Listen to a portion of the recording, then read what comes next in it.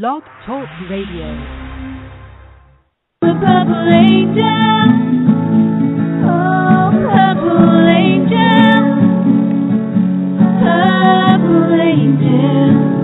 you're next to me.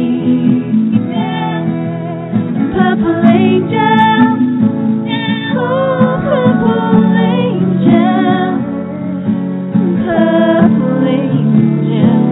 you're next to me. You're next to me.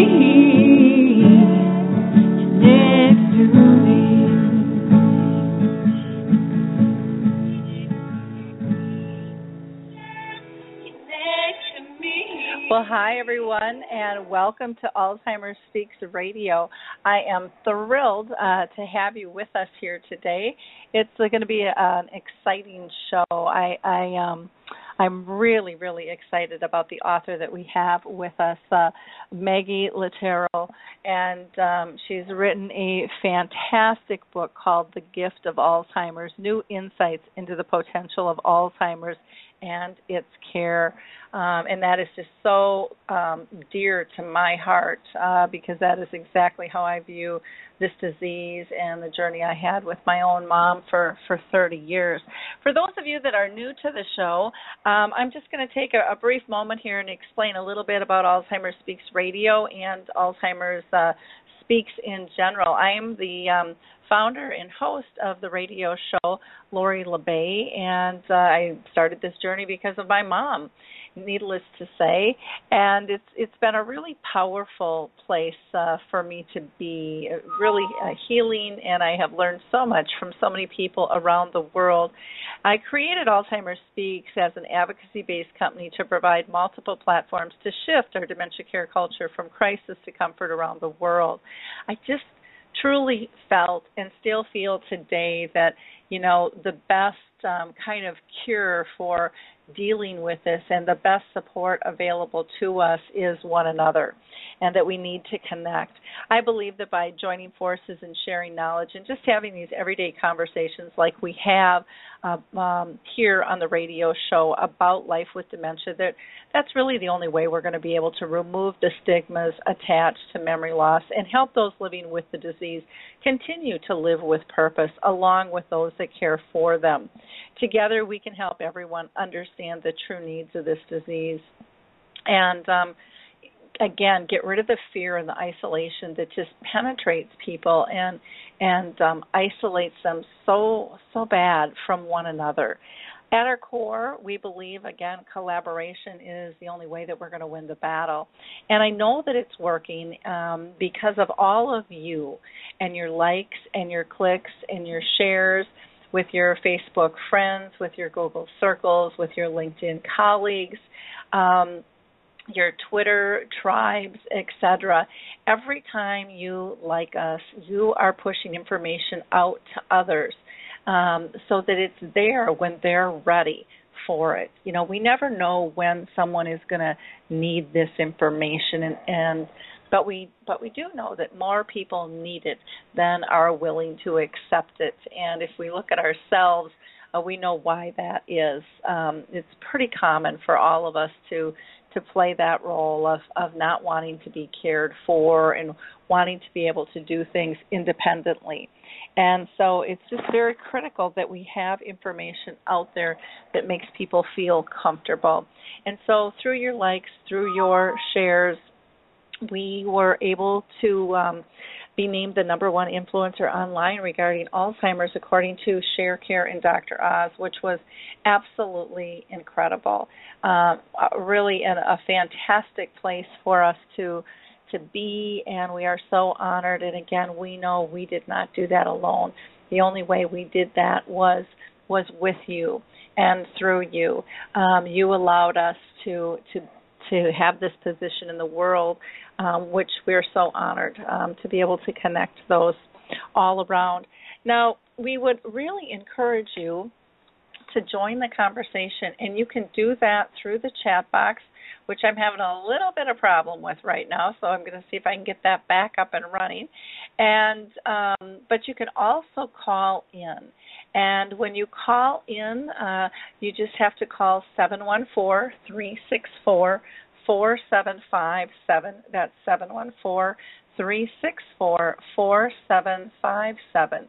And when you do that, you'll have to push 1 to get into kind of my waiting room, and I will pull you into the conversation, I promise, because, again, it's all about raising everyone's voice on our show here.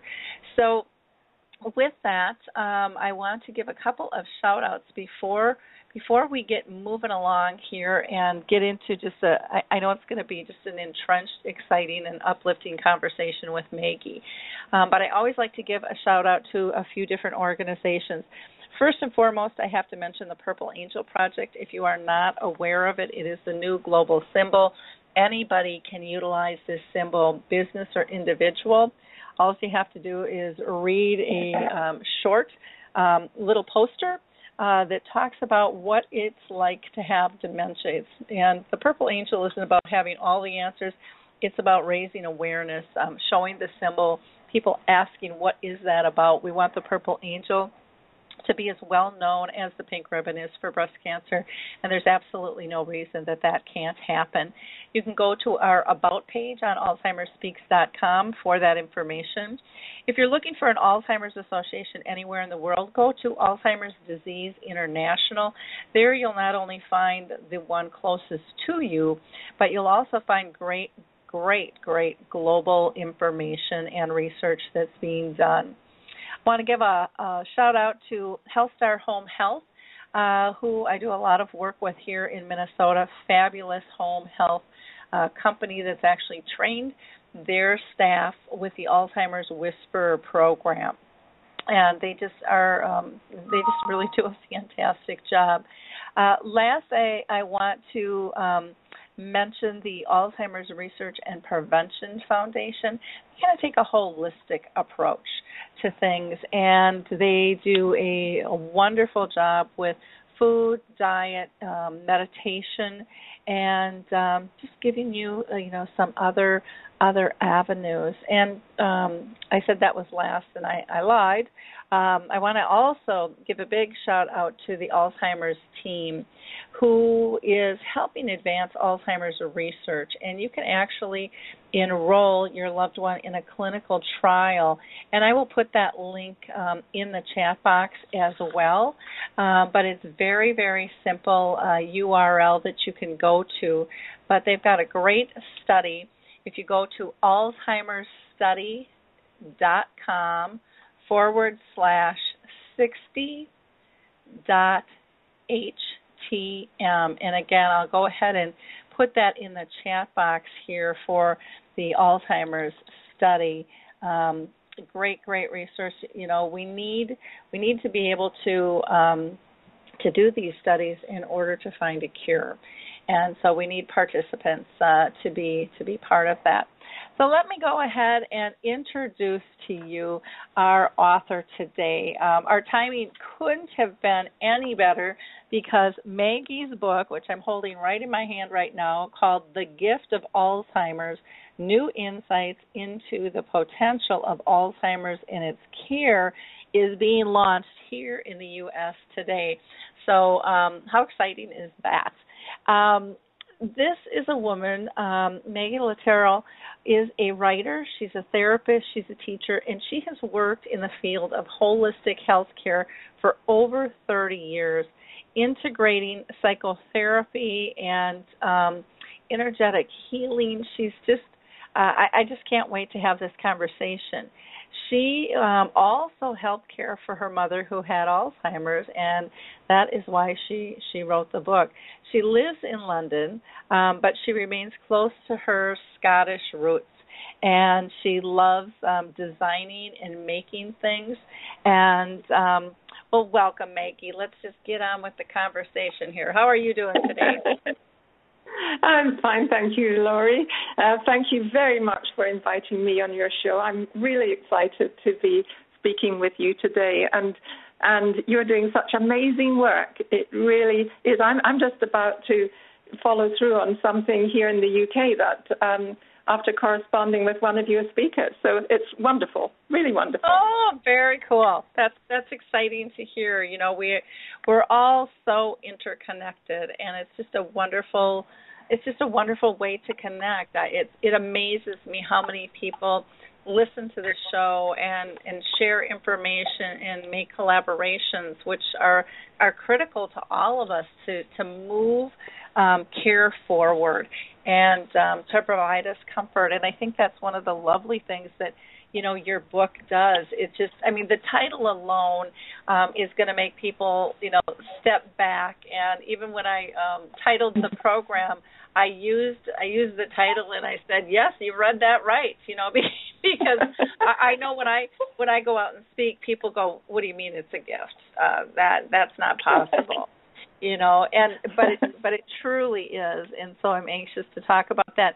Can you give us a little background, you know, as to what motivated you to write the book? I know you said your mom had dementia, but can you give us a little more insight there as to how it affected you? And yeah, and I want to say right at the beginning, this show is perfect because it's Alzheimer Speaks.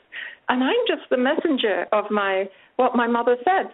So this is actually what I'm going to be saying is what Alzheimer says. So to answer your question, I'll give you a little background. My family lived in Scotland and I lived in London, and I used to visit frequently. And my mother was diagnosed with Alzheimer's in the year 2000 when she was 85. And I started visiting more frequently, so maybe for a week, once a month. My father was in his early 90s and struggling, and it was a very difficult time. I want to emphasize this because it sounds like, you know, the gift of Alzheimer's. I may have been deluded about it, but I can assure you, we had a few years of real trauma with my mother. You know, she would turn on the gas cooker and forget to light it, and she was a danger to herself and others. And our family house happened to be right next door to a care home. And we knew the care home. It was an independent care home, very nice, lovely staff, a wonderful owner. And when things got just too difficult at home, my mother went in there. But it was the easiest transition I think one could have, because I could look out of my window upstairs into the hall of the care home and see people moving around. So it felt as if she was more in an extension to our home, where she was safe first and foremost, and being lovingly cared for. So that was the start. It was, you know, as I imagine most people feel, it was pretty traumatic when she went in there, and I knew she would never be, you know, back home in her own familiar surroundings again. I went through all the sense of loss and you know, that people go through. So it wasn't a gift at the beginning, that was for sure. And also, back in the year 2000, I don't know what it was like in the U.S., but Alzheimer's wasn't spoken about that much, and there wasn't all the information online that there is now. So I didn't really know what we were in for. I didn't know how long she was going to live. I didn't know what was going to happen in the disease. So I was just, I thought I was firefighting the whole way, and just dealing with things as they came up, and dealing with my dad as well. She had been in the care home for a couple of years. When I would say by this stage she was heading towards late stage Alzheimer's. I know it sounds a very fast transition. So I don't know whether she'd had Alzheimer's before and we hadn't recognized it, or whether she just progressed pretty quickly, you know, once she got it. But she had reached the stage of, I call surrender, where she was no longer fighting to maintain control and denying things. So in some ways it was easier. And because she wasn't battling against everybody, it was much easier to have loving feelings towards her, and the staff absolutely adored her. And she'd been in the care home for about a year when she started to say things that I thought were interesting, maybe interesting to me because I'm a psychotherapist and, I want to know the meaning behind what people say. And it would have been so easy to have dismissed things she was saying. But I was alert and listening, and I started to write them down. And so she said, one day, "You love me." And I thought, is this a question? Is it a statement? But I assured her that I did. And then immediately after that, she said, "I'm a bad person." And I thought, oh, poor Mum, she's so frail now. I felt real compassion for her. Mm-hmm. But I do at this stage need to tell you a little bit about her history because she has had a really difficult life. She suffered from mental instability, depression. She threatened suicide on a number of occasions, and as a child, I was witness to that. And that meant that our relationship was quite challenging and, had been throughout our lives together. So when she said, "I'm a bad person," I thought, I wonder if my presence has triggered, memories of these difficult times in the past. And I could have said, "Have another cup of tea, Mum," but I didn't. I decided to stay with it and to, find out what was going on and talk through it in a very non-judgmental way. And this is where my NLP training was probably useful because your listeners might be interested in what I said to her. This is an NLP presupposition. It's easy to look back and wish we'd done something differently. But at the time, we do the best we can, given the circumstances. Otherwise, we'd have done something different. And it seemed that this was so forgiving that my mother was able to just take that on board and move on. And I was amazed at how that one statement, after just talking a little bit about the difficult times, saying that, freed her from these feelings that she had. But, these people say lots of strange things when they have Alzheimer's. And Carl Jung said, "Forgotten or repressed material surfaces in a state of diminished consciousness." And I think this could explain a lot of the strange things that people with, medium to late stage Alzheimer's say and do. And I think if we realize that that's what's happening, it's helpful. Yep. I think that makes yes. so much sense, and it allows us to release and not judge, and know that that everything has a reason, and everything is logical, even though it might not appear logical. Given the pathology and the way their mind is thinking, it makes perfect sense. And we just kind of have to put our investigative hat on and calm down and be a little patient. Things can surface. And I think we also have to get out of our box and be a little creative, because we're like, no, this belongs here and this belongs there. And so we don't allow the dots to connect naturally, which they, in my belief, is they most likely are. There is a very natural and normal connection, but we get so stuck in these patterns and these demands of daily living, and we're so we're taught to be forgiving. We're taught to feel guilty. We're taught to all the things you were talking about with your mom and stuff, of doing things right, and we as care partners fall into those patterns too. And to me, that was one of the biggest gifts my mom gave me, was letting go of all that crud that bogs us down. Mm-hmm. And it's just so beautiful. Did you find just kind of a peacefulness then, kind of within you and very much within so. her?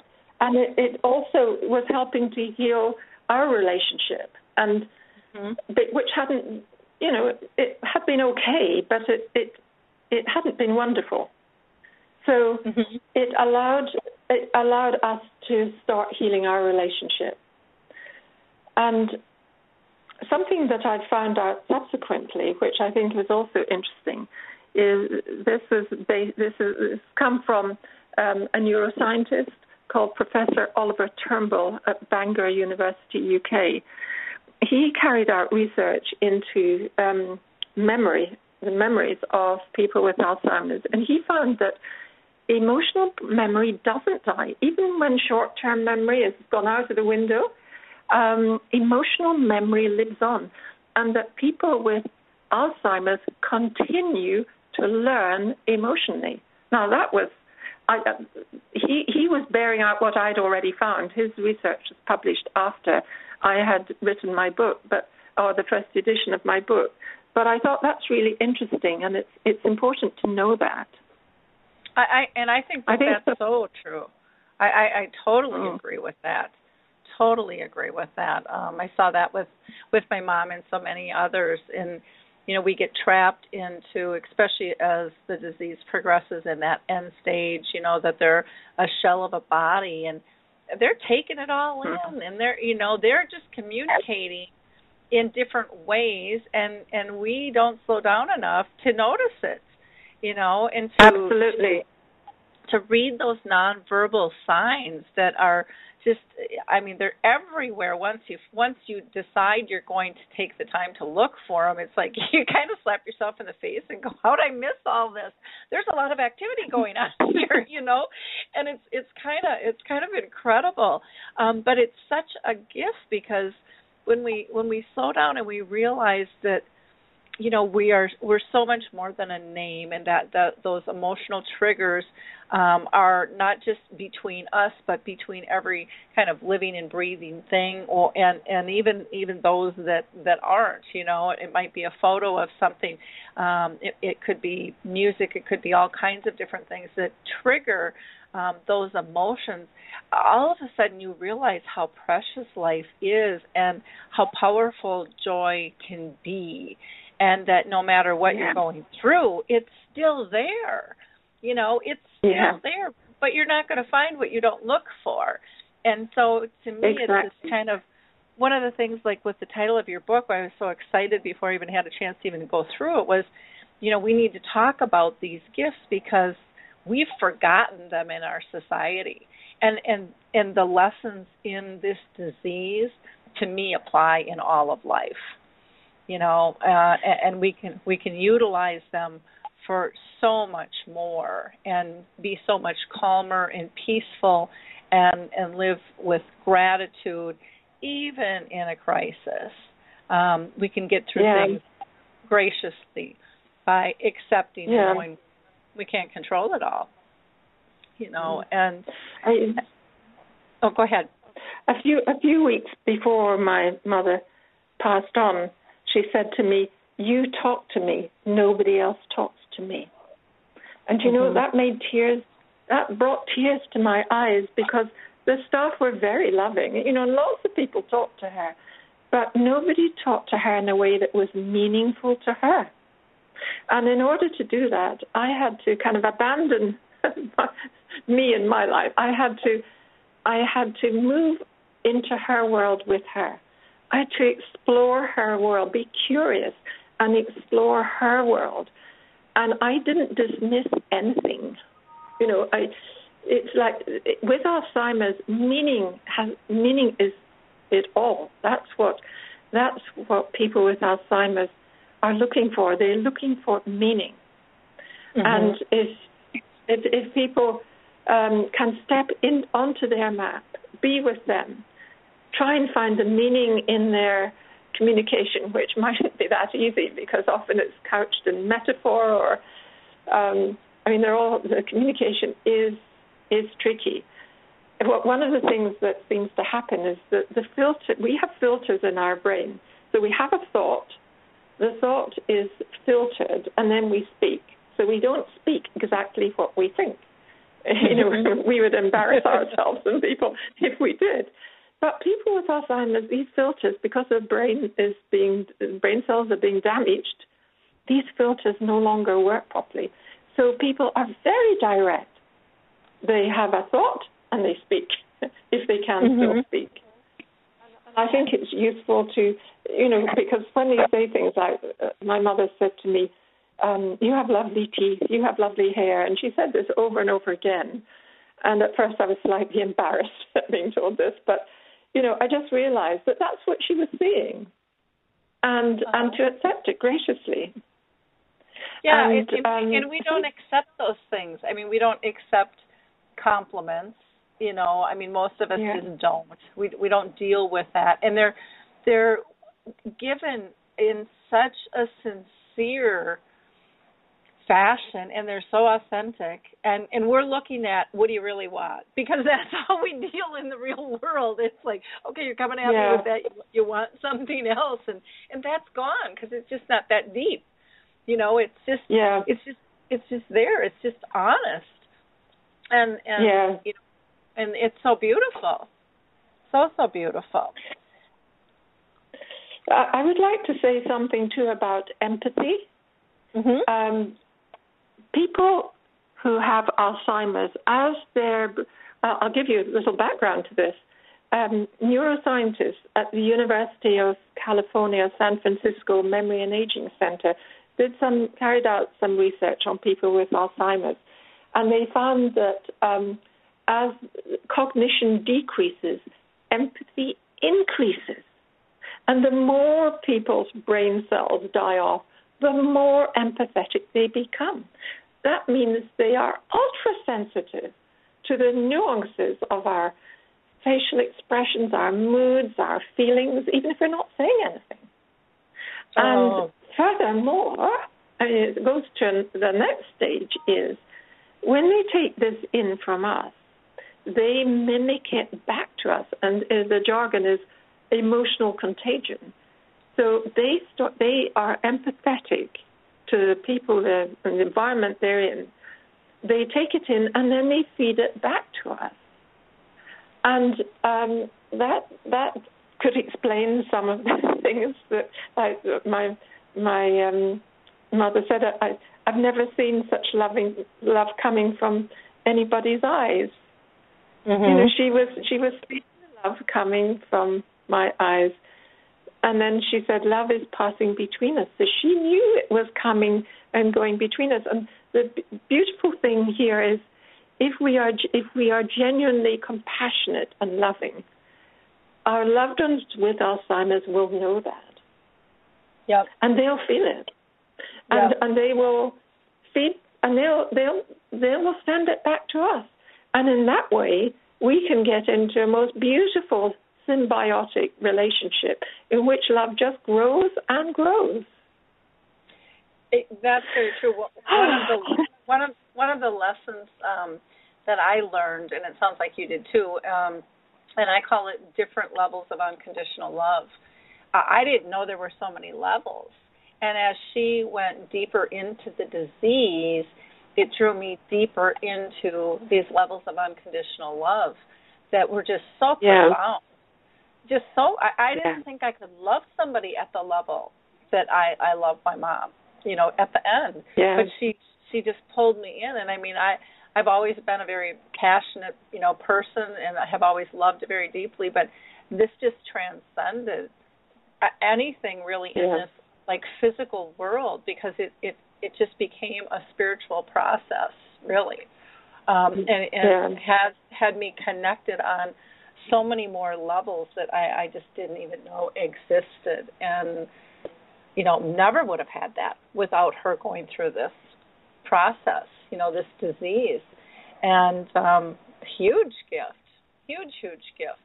to be able to have. I absolutely share that experience too, and I'd like to say something about the kind of spiritual journey, because I would say that love was at the heart of it. Early on, I think I said, I told you, my mum said, you love me. And then she said, I'm a bad person, and we processed that. Then I'm also trained as a healer. So every now and then I would send her healing energy, and she always noticed it. Even, I wasn't saying anything. She just picked it up and made some comment. And on one occasion early on, I was sending her energy, and she said, when you see little bits flying around, you'll know it's me. And I thought, oh, she's talking about her non-physical energy. And then I thought, oh, is that when she's dead? And then she said, I'm not dead yet. So she was actually picking up my thoughts as well. And I think, although the neuroscientists have talked about emotional contagion, I actually think contagion is happening at other levels as well. And I've written a little bit about that in my book. And then she said something very interesting, not to me, very interesting. She said, it's difficult working between two worlds. This is right at the beginning. And I thought, wow, a medical doctor would have dismissed that as a hallucination. She was delusional. Yep. But I've been a long-term, seeker of consciousness, from my mid-20s and meditator. And so when she said this, I was really interested. And that, for me, that was the real beginning of our journey. And I had no idea where this was going to take me. But if I had dismissed that, and there would have been no story. It was my acceptance, my validation of her experience, and that's something I think is really important, is validating people's experience. It's real for them. Even if it's not real for us, it's real for them. For me, it was what I wanted to be real for me. I was not as advanced as my mother was, when it came to this. So she also said she said, relatives visit me, they help me. Now, this is often a sign that people are close to the end of their lives, their physical life on Earth. Research has shown that people usually, when they start saying that, they're either hours, days, or at the most maybe a week away from the end. So I thought, and she said, is it all right if I go? And I rather pathetically said yes, because I didn't want her to hang on for me. Little did I know that for 3.5 years, we were going to be talking about the other world. So that was just the beginning of our journey. Wow. I That's think incredible. that because I had some, knowledge about the other world from my reading and my study and my meditation and my experience, I was able to hold a safe space for her to, drift into and come back again. Because when people reach this stage, this late stage of Alzheimer's, they have altered states of consciousness from time to time. And where do they go when they are in these altered states? I have a hypothesis that the more I talk about it to people, the more I think this is really what's happening. When people reach this stage of surrender and their ego has gone out of the window, they've lost their sense of self, the part of the brain that processes linear time isn't working anymore, so past and future are all rolled into the present. If you are in the present, in the now, without an ego, what kind of state are you in? You're in a transcendental state, according to Eckhart Tolle. And his book, The Power of Now, is all about that. And he continues in his presentation to talk about letting the ego go and being totally present in the now. And I think that people with Alzheimer's, because they have Alzheimer's, because their brain isn't interfering and chatting away, all the time and distracting them, they actually have the opportunity, when in altered states, to go into an altered state like this. Well, and and that makes a lot of sense. I mean, they talk about young children. We unteach them, to be in that state. They are so connected, and then we set up the rules and we tell them what's right or wrong, and we implement. You have to have the filters. I mean, there's just all this stuff that we think we have to live by, and because young kids do things too that don't always make a lot of sense to us, but in fact, a friend of mine just sent, I can't remember the name of it, but I think it was over in London, and it was a movie about the fairies, the two little girls that saw the fairies in the woods, and they took a picture and they actually captured them, and they found out that they were really authentic and stuff. And so my little granddaughter, we watched that probably 4 or 5 times over the weekend. She's just fascinated with that, and but yet as adults we say that's not real, that can't happen, all of those types of things. And I saw the same thing with my mom. I always felt when she would be talking that she was talking to somebody else in a different realm, because she was so calm and she was so comfortable, and it was such a normal conversation that she was having. Yeah. And I don't know. I'm sure there are people that will argue with that, but for me, I found peace in that. I just found peace wherever she found calmness. And if somebody wants to label it a hallucination, have at it if that's what makes them comfortable. That's not what I'm going to call it, and I don't want to treat it like that.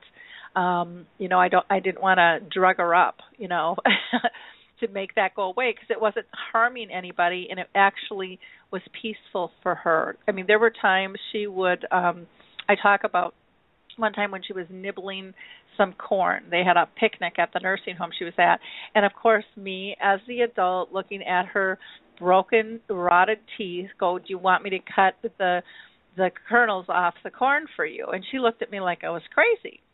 And she said no.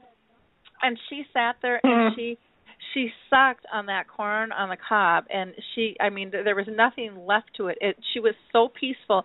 And I remembered watching her literally for 15 minutes just wanting to be wherever she was, because she was so in that moment and so peaceful and so happy. And I don't know if it was at a state fair when she was a small kid or what, but it was like that, I think the sense of that corn just brought her back in time, kind of that emotional connection you were talking about before. And I just remember standing there melting, going, I want what she has, because it was such a lesson for me to not judge, that exterior of what somebody wants, and we're really good at judging what somebody wants by how they appear, which is, such a mistake to do with this disease. And it's just a very, very interesting process. But if you go into, I think, the mode, and it's like you said earlier, you don't just waltz in going, this is a gift. I mean, there's some hard times. There's hard times for the person diagnosed. There's hard times for those who love and care for them. But if you can go in with the attitude, this helped me, of what can I learn? What can I learn from this? And so every time I felt I was backed into a corner and maybe I was getting frustrated, I would ask, what's my lesson? And there was always a lesson. And it was a beautiful lesson. And then it turned into this gift of a life lesson. And then it made me calmer. And it made my mom much more comfortable, because, they feed off our emotions, and so, it's just, it really is such an incredible process. And if people would just slow down and accept it, instead of judging that, well, this isn't how I planned my life. Well, you know what? Nothing really comes out the way we planned our life anyways, for the most part. There's bumps in the road, and this one is a big one. But what a great process. One of the things that I noticed with my mother, she used to stare at me. And because her brain had slowed down, these staring sessions would get longer and longer.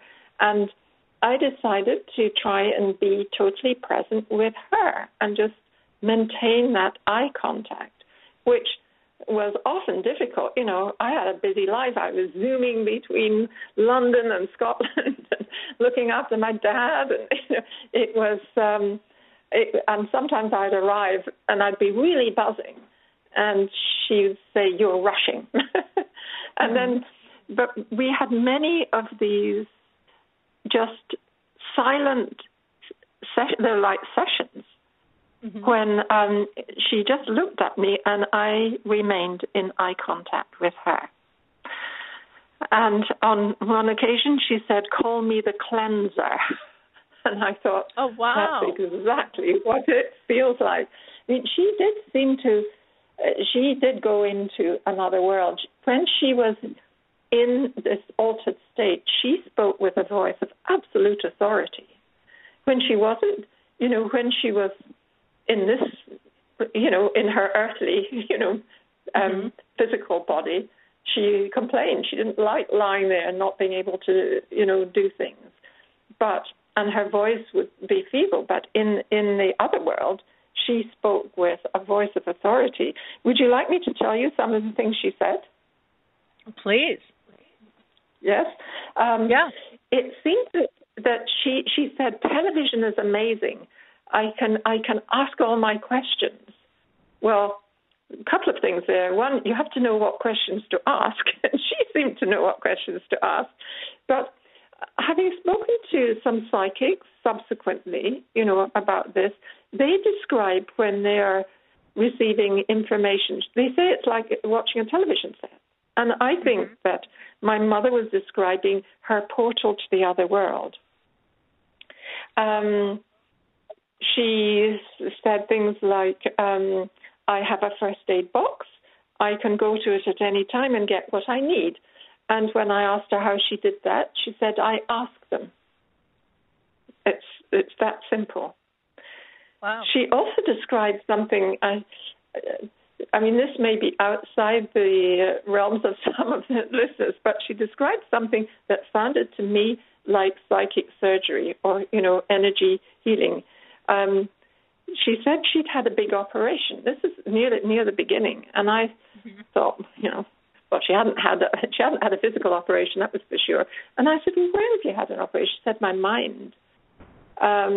She said, "They've taken things out. They're very skillful." Now, this is at the beginning, and I was a little wary about what she was saying. But she told me this quite a few times, over the years. And each time she said, "I'm getting better." And I can assure you that at a non-physical level, she was getting better. When she had, she became very lucid. She developed the gift of extrasensory perception. And I think for me, the evidence that it wasn't just delusional, the things she was telling me, was on at least 8 occasions, she told me things about myself that I hadn't told her and that she couldn't possibly have known. And I could give you a few examples of these. I mean, on one occasion, I had made a card for her for Mother's Day, and I put 12 red roses on it, and "Sorry, I can't be with you on Mother's Day, but see you soon." A week or two later, I was up there, and I was looking around her room for this card, and I couldn't see it. I hadn't said anything to her about it. And she said to me, "The lost roses." I was just stunned because she had picked up the image that I had in my mind, but not only that, the fact that it was lost. So in a way, it showed me nothing was lost. The physical card wasn't there, but she knew about it. So it wasn't lost. And I thought this was quite a useful metaphor for what was happening between us. And she had lots of psychic experiences. She had life reviews. She said, I'm remembering all my life, all the people, and I helped her to process that. She had described what to me sounded like an out-of-body experience. She said, my head's not attached to my body. So, she was actually able to speak these words, but feel something quite different. What else did she said she heard voices. She said she had to wait for messages to come through. She told me that everything that she was telling me had come from my sister, who had passed on a few years before, and who, an aside here, my sister had a very difficult life. She had been an alcoholic and died prematurely. So, this was a bit of quite a revelation to hear that my sister was passing all this information on to my mother.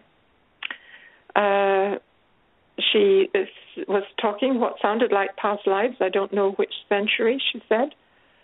Relatives visit me. They help me. She seemed to be, she was learning. It's hard to believe this.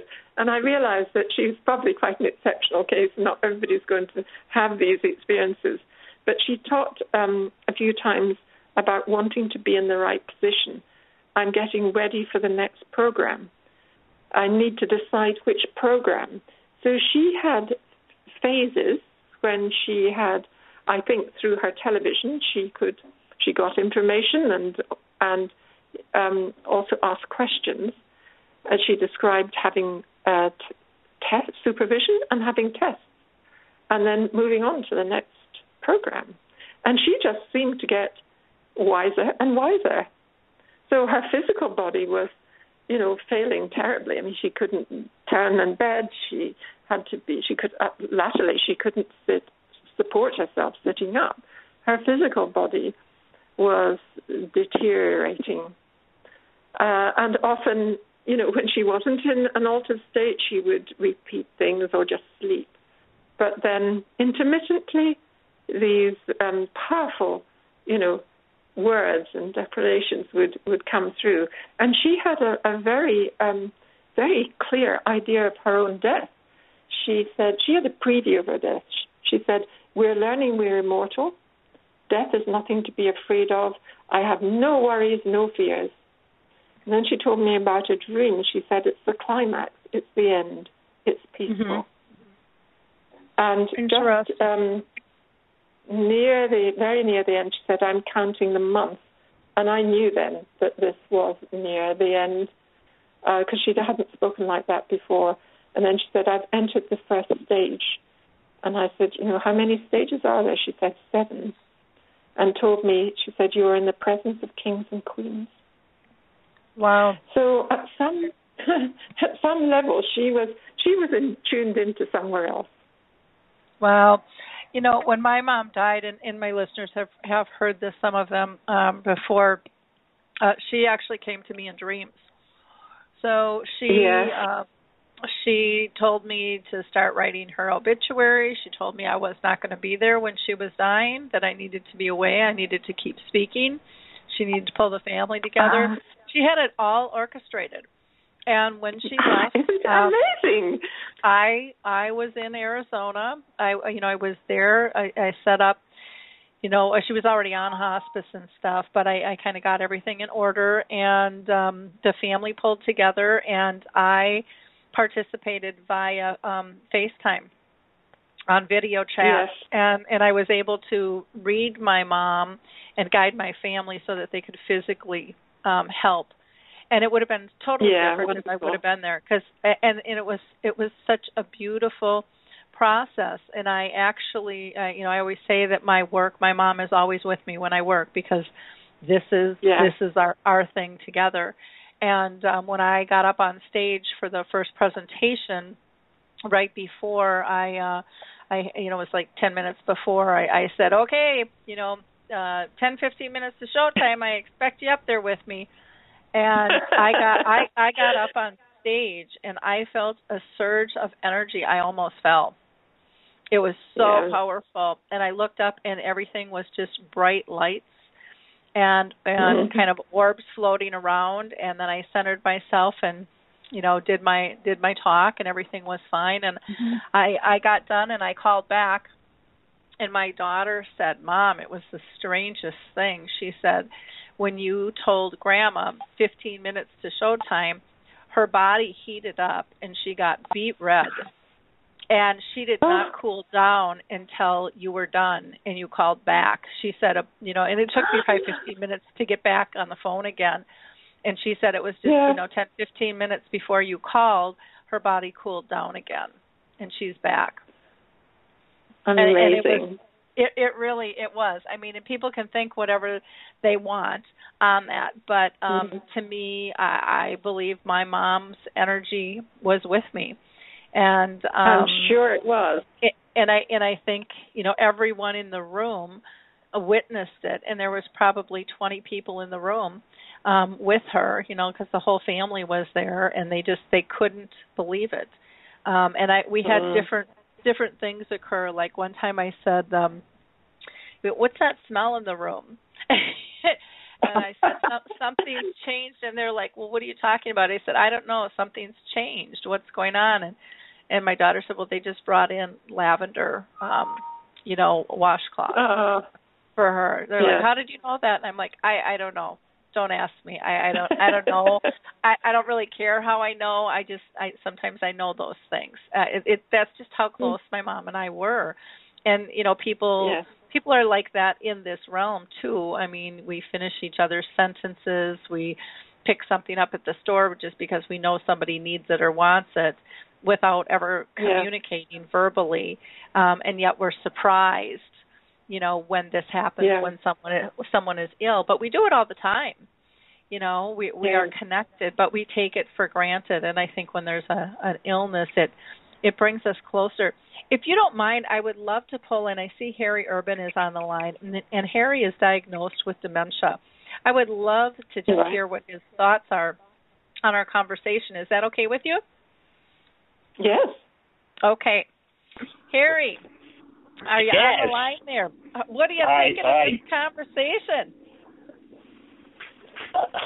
I think it's wonderful. You were talking about this outer state that we go into, and it's true, we do. And the sad part of it is, though, that it is comforting to us, but doctors try to give us medication to block us from going there. That's the sad part of it. And it really breaks my heart, that if I'm sitting there and I'm in a daze or I'm in another place, just let me go. Let me enjoy what I have. Don't try to bring me out of it and anything else, because you're stopping me from enjoying my life. Well, one of the comments Harry made, and I say this just about every time I speak, I quote him because it's one of my favorite sayings, but he says, I used to like to relax before I got dementia. I still do. And so it's okay if I'm sitting quiet, and it's such a basic thing. And our minds all drift off. We daydream. You can call it whatever you want. And as your beliefs change or your mind opens, you might call it different things than what we used to call it. But it's about finding that peacefulness. And does it really make any difference what we call it or where we go, no matter who we are, if we're not hurting anybody else, But it's about allowing people to have that sense of peace and that centeredness. And when I would look at my mom in that quiet state, Carrie, that you're talking about, she was so strong in terms of, when I would look at her, she was peaceful, she was strong, and yet she was so calm. But you just got this sense of well-being, and why we want to disrupt that is beyond me. Well, I think this is where family can play a role with the people looking after their loved ones. I mean, I can remember This is with my father, who was in a care home after my mother. And I arrived one time and found him almost comatose. And I said to the staff, what has happened to him? His medical doctor thought he was depressed and doubled some medication he was on. And I got a second doctor to come in who took him off immediately, and within a few hours, my father was back to his normal state again. So I think, I certainly kept a really close eye on what was being given to both my parents to make sure that they could be comfortable in the state that they were in. Mhm. Very important stuff. I was hoping, Harry, that you were going to comment on that quiet state, because I figured you would have a comment on that, and I just think it's so important for people to hear the voice of people with dementia and to take it seriously.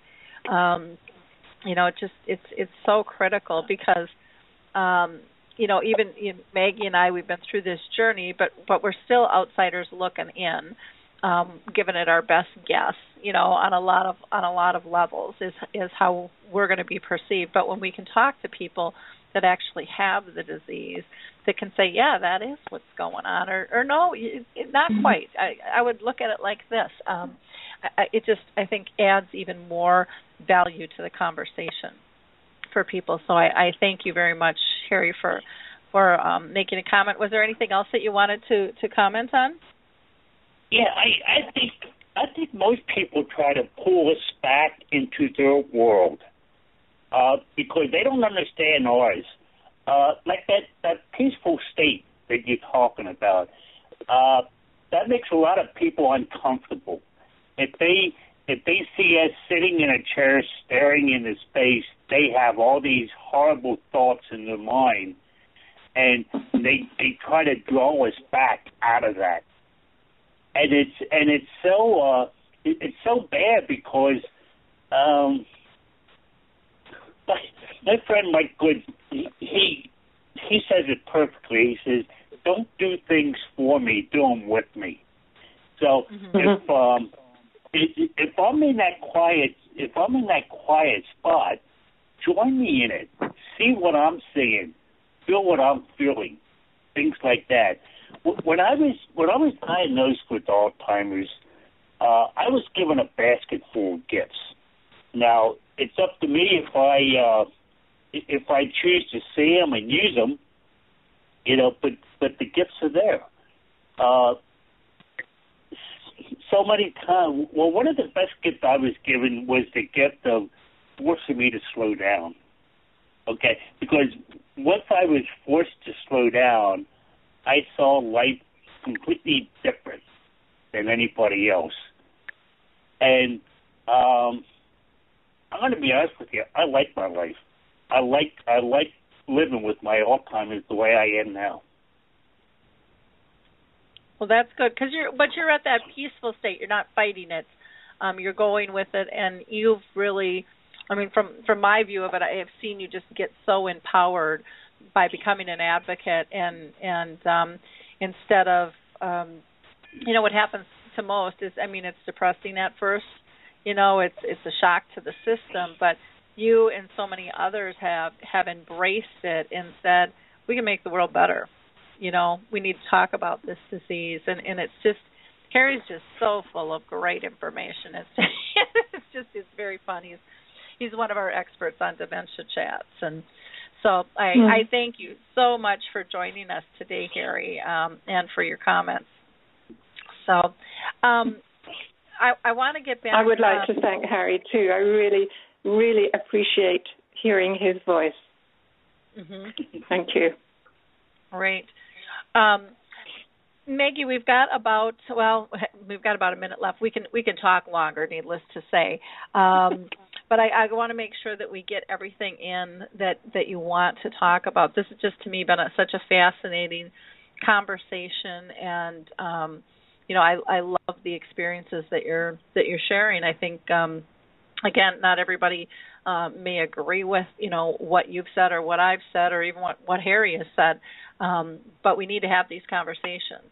That's the only way we open doors to possibilities and in changing mindsets. And, and this is a disease that we don't know anything about it. We really don't. And so we have to work together, and we have to, I think, listen to all voices and develop a toolkit that works for us, because there is no magic bullet that's going to fix this. And I really think, for me personally, my belief is this disease is here to teach this world new lessons. I think we've gotten so far. I was just going to say that. Really, we have gotten so far out of skew that we don't even know the meaning, and we've lost the beauty of life. And this disease brings it back home on such minute levels of things that we overlook because we're too fast. We're moving too fast and we're too busy and stuff. And so, I really would encourage our audience to buy this book, The Gift of Alzheimer's, New Insights into the Potential of Alzheimer's and Its Care. You have some really cool things. You kind of diary some things out by dates.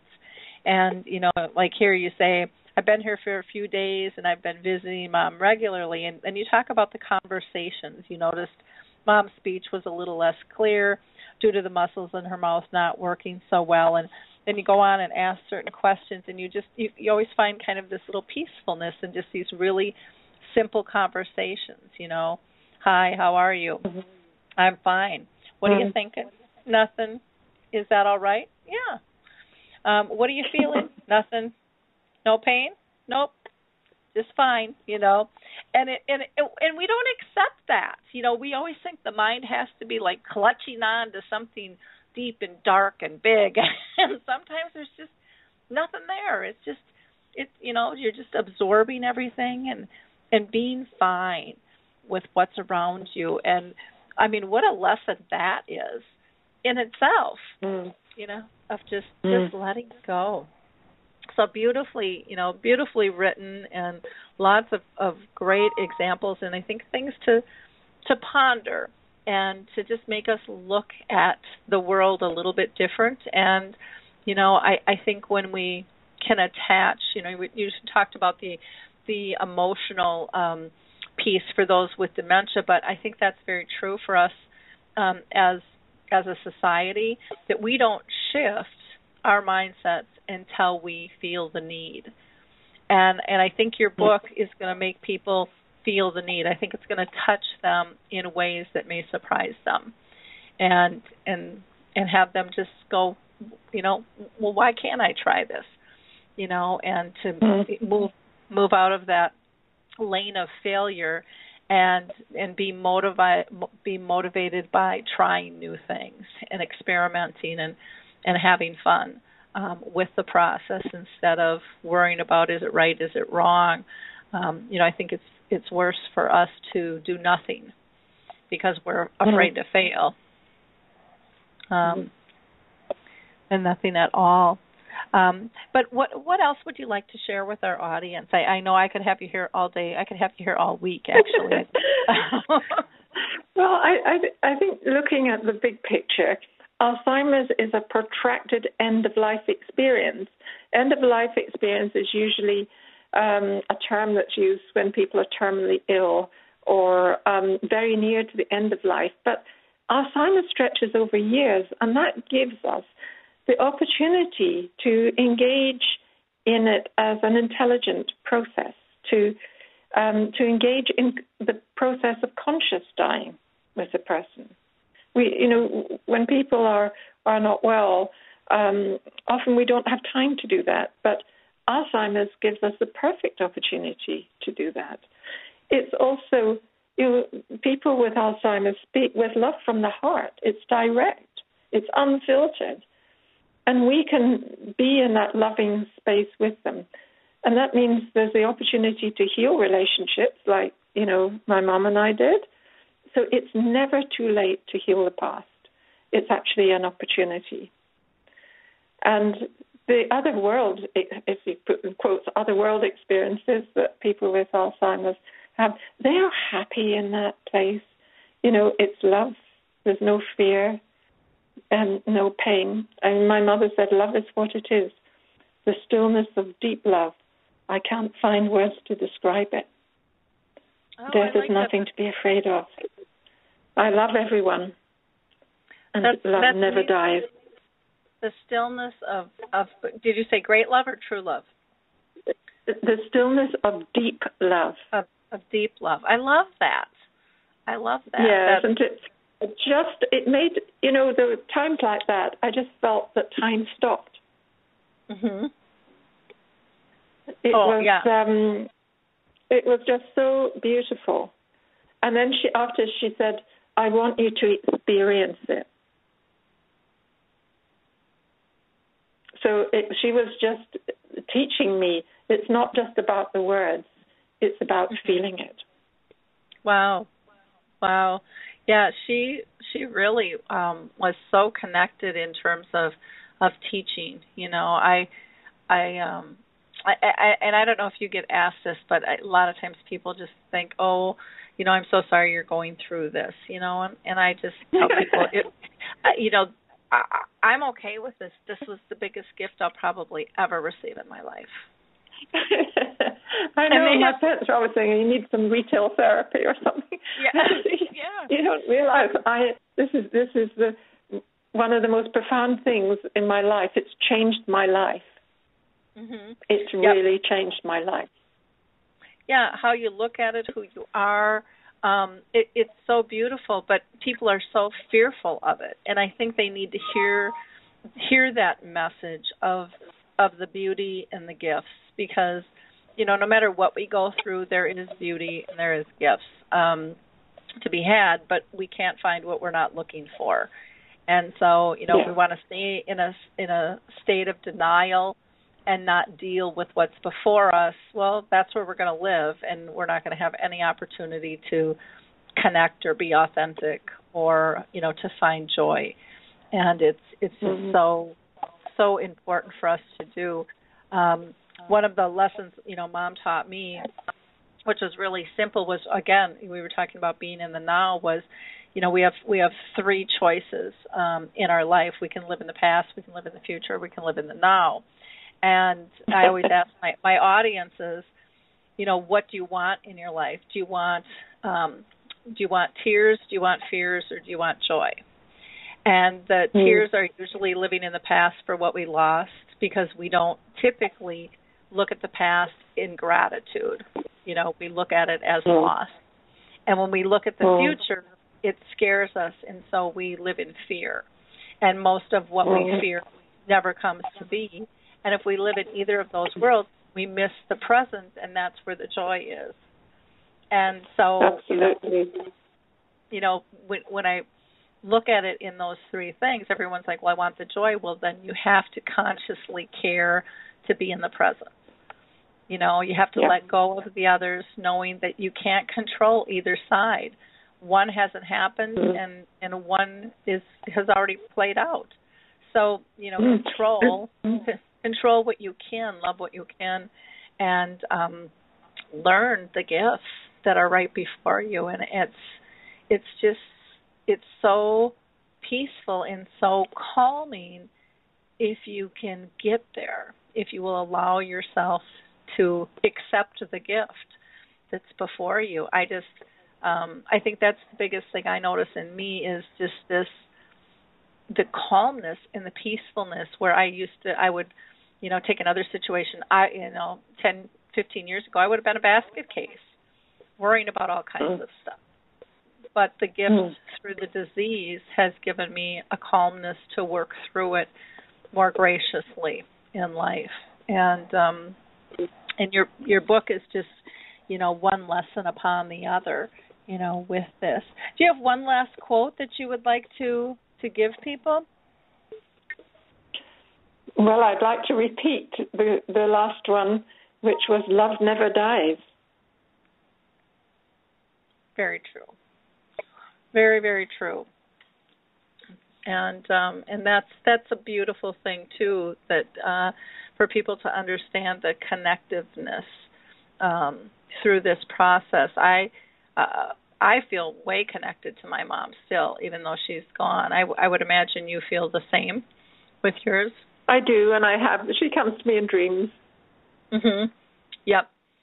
Yeah, it's amazing, and just about everyone I've talked to through this process with the disease, most people say that. But we don't want to admit it. We don't want to admit it ahead of time or something. Yes, that it's possible. It's kind of interesting, but we are so much more than just a name or a physical body. We're connected.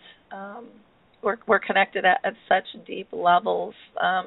I'll share one other story that kind of brings that point home too. When I speak, I talk about that I believe that we are connected consciously and unconsciously as soon as we're in the womb, as soon as we're conceived. Mm-hmm. And people always say, well, how can that be? And I'll say, how many bellies have you patted and how many tummies have you talked to? We're planning, we're talking, we're playing music, we're setting routines. We're connected on so many levels. Just in the womb, before this baby pops out into this real world, and there's an excitement, and there's planning, and there's a future, and I think that stays with us through this world, and can, if we allow it, go on after somebody passes, because the world is so much bigger, I think, than what we know of it.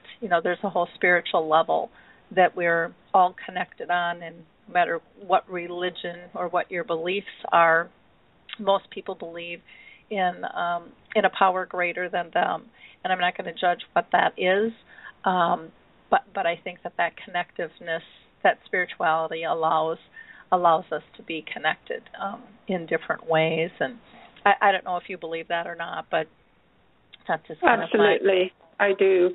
And before I had this experience with my mother, I was a believer, but every now and then I'd have a little nagging doubt. Mm-hmm. And my experience with her has completely changed that. Mm-hmm. It's not a question of it's not a question of believing. I know I don't have any doubts now. She taught me that, and that was mm-hmm. one of her gifts to me, for which I'm most grateful, because when you know that, you can live life without fear. Yep.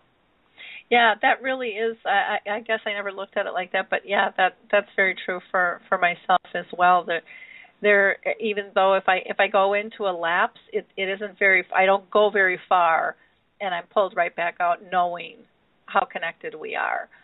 Where before I could kind of jump off the cliff, and do the woe is me, and I'm all alone. But I just rarely feel alone, and that's just so neat to still be able to communicate. But through the disease, through those later stages when they have to communicate different, I think is where the training for us really comes into play, of learning to communicate on a different level. And that quietness allows us to go there, where our world is so busy, we normally we don't allow that time. Like Carrie was saying, just to be quiet. Well, this has just been a fascinating talk. You can go to Maggie's two websites. One is thegiftofalzheimers.com, and the other is her name. And Maggie, I'm going to have you pronounce your last name, because I'm not sure I was pronouncing it correctly. It's La Tourelle. La Tourelle. Oh, yes, I was not pronouncing it as fancy. And it sounds much more beautiful the way you say it, La Tourelle. So that is Maggie, Maggie, and La Tourelle is LATOURELLE.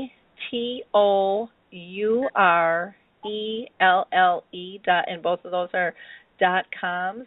The Gift of Alzheimer's and Maggie La Tourelle. Both are in the chat box and on the website and also on the blog.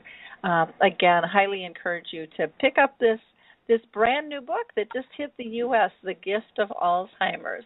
So thank you so much for being part of our show today. And this has been fascinating talking to you, Maggie. I really appreciate your time. And I know it's late over there compared to here in the U.S. You're over in London today. Is that where you're at? Yes. Yep. So, yeah, probably. And I want to thank you, Laurie, for inviting me on the show. That I didn't realize there's just so much that we've shared on this. And it's lovely to have that experience of sharing things that we have in common. And thank you so much for giving me the opportunity to share with you the things that have been important to me, and to say, share what my mum has told us. Yep, wonderful. Thank you. Thank you. I'm going to pull Harry in and just see too if he has any last minute comments here. Harry, anything you would like to say? I'm just so happy that professionals and the medical professions are now confirming what we've been saying. So we're teaching and everybody else is learning, and it just makes me so happy. Well, that's good. Well, keep up the great work, Harry. Harry will be with us on Dementia Chats this afternoon. That's 3 o'clock Eastern Time and 2 o'clock Central, 1 Mountain, noon Pacific, and I think that's 8 o'clock London time. So we would love to have you join us. You can go to Alzheimer Speaks to the About page to get that link, or you can go to the blog as well and click on that article, or to Dementia Chats on Facebook. The links are abound there. Thank you again so much, Maggie. Appreciate having you with us. If you missed our last radio show, we talked about the Droplet, which is a new technology for reminders, which is quite fascinating. They're doing a crowdfunding program, but you should listen to it. There's a video you can also go to as well to learn more about it, but it's called the Droplet. On the blog, I didn't do a lot of writing this past week since I was traveling. I was down in Pennsylvania and Lancaster for the Pennsylvania Assisted Living Association Conference, which was just an absolutely wonderful time. Lots of people down there very interested in joining the Purple Angel Project and dementia-friendly communities, so it was very much an honor to speak with them. I did write one post, and it was just Mother's Day takes new meaning once dementia hits, and I just talked briefly about the journey with my own mother. Again, I'd like to remind you to check out the Alzheimer's studies, and we need people to take these trials. There's a real quick survey that can be taken. There's a link on the web page, and even if you go to alzheimersspeaks.com, you'll see that on the home page as well. For those of you that aren't aware, there's a new organization in the U.S. called Dementia Action Alliance, and you might want to check out their website. It's daanow.org, daanow.org. And then don't forget about the Lewy Body Association and the Frontal Temporal Lobe and the National Aphasia Association if you're dealing with specific types of dementia. You may also want to check out Rock with Dementia with Wayne Mesker. He's working very closely with the Purple Angel Project, and they're looking at doing some music fests around the world for dementia, and so that's kind of an exciting time. I want to do last shout out to Puzzle With Me and Jiminy Wicket and the Alzheimer's Music Connect. Big believer in music and the power behind it when it comes to dementia. We will talk to you next week. Have a blessed week, and thank you so much for listening. Don't forget to check into Maggie Latero's new book, The Gift of Alzheimer's. And again, that just hit the U.S. today. So fascinating conversation. Please feel free to share it so others can listen as well. Thank you so much. Bye now.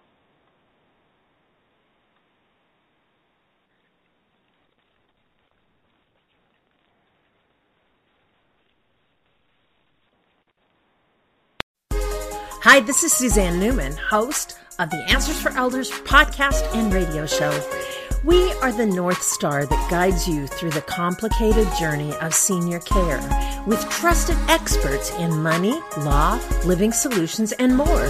So join us on this station, your favorite podcast channel, or just go to AnswersForElders.com. Meet the Wayshowers who will help your journey go a lot easier.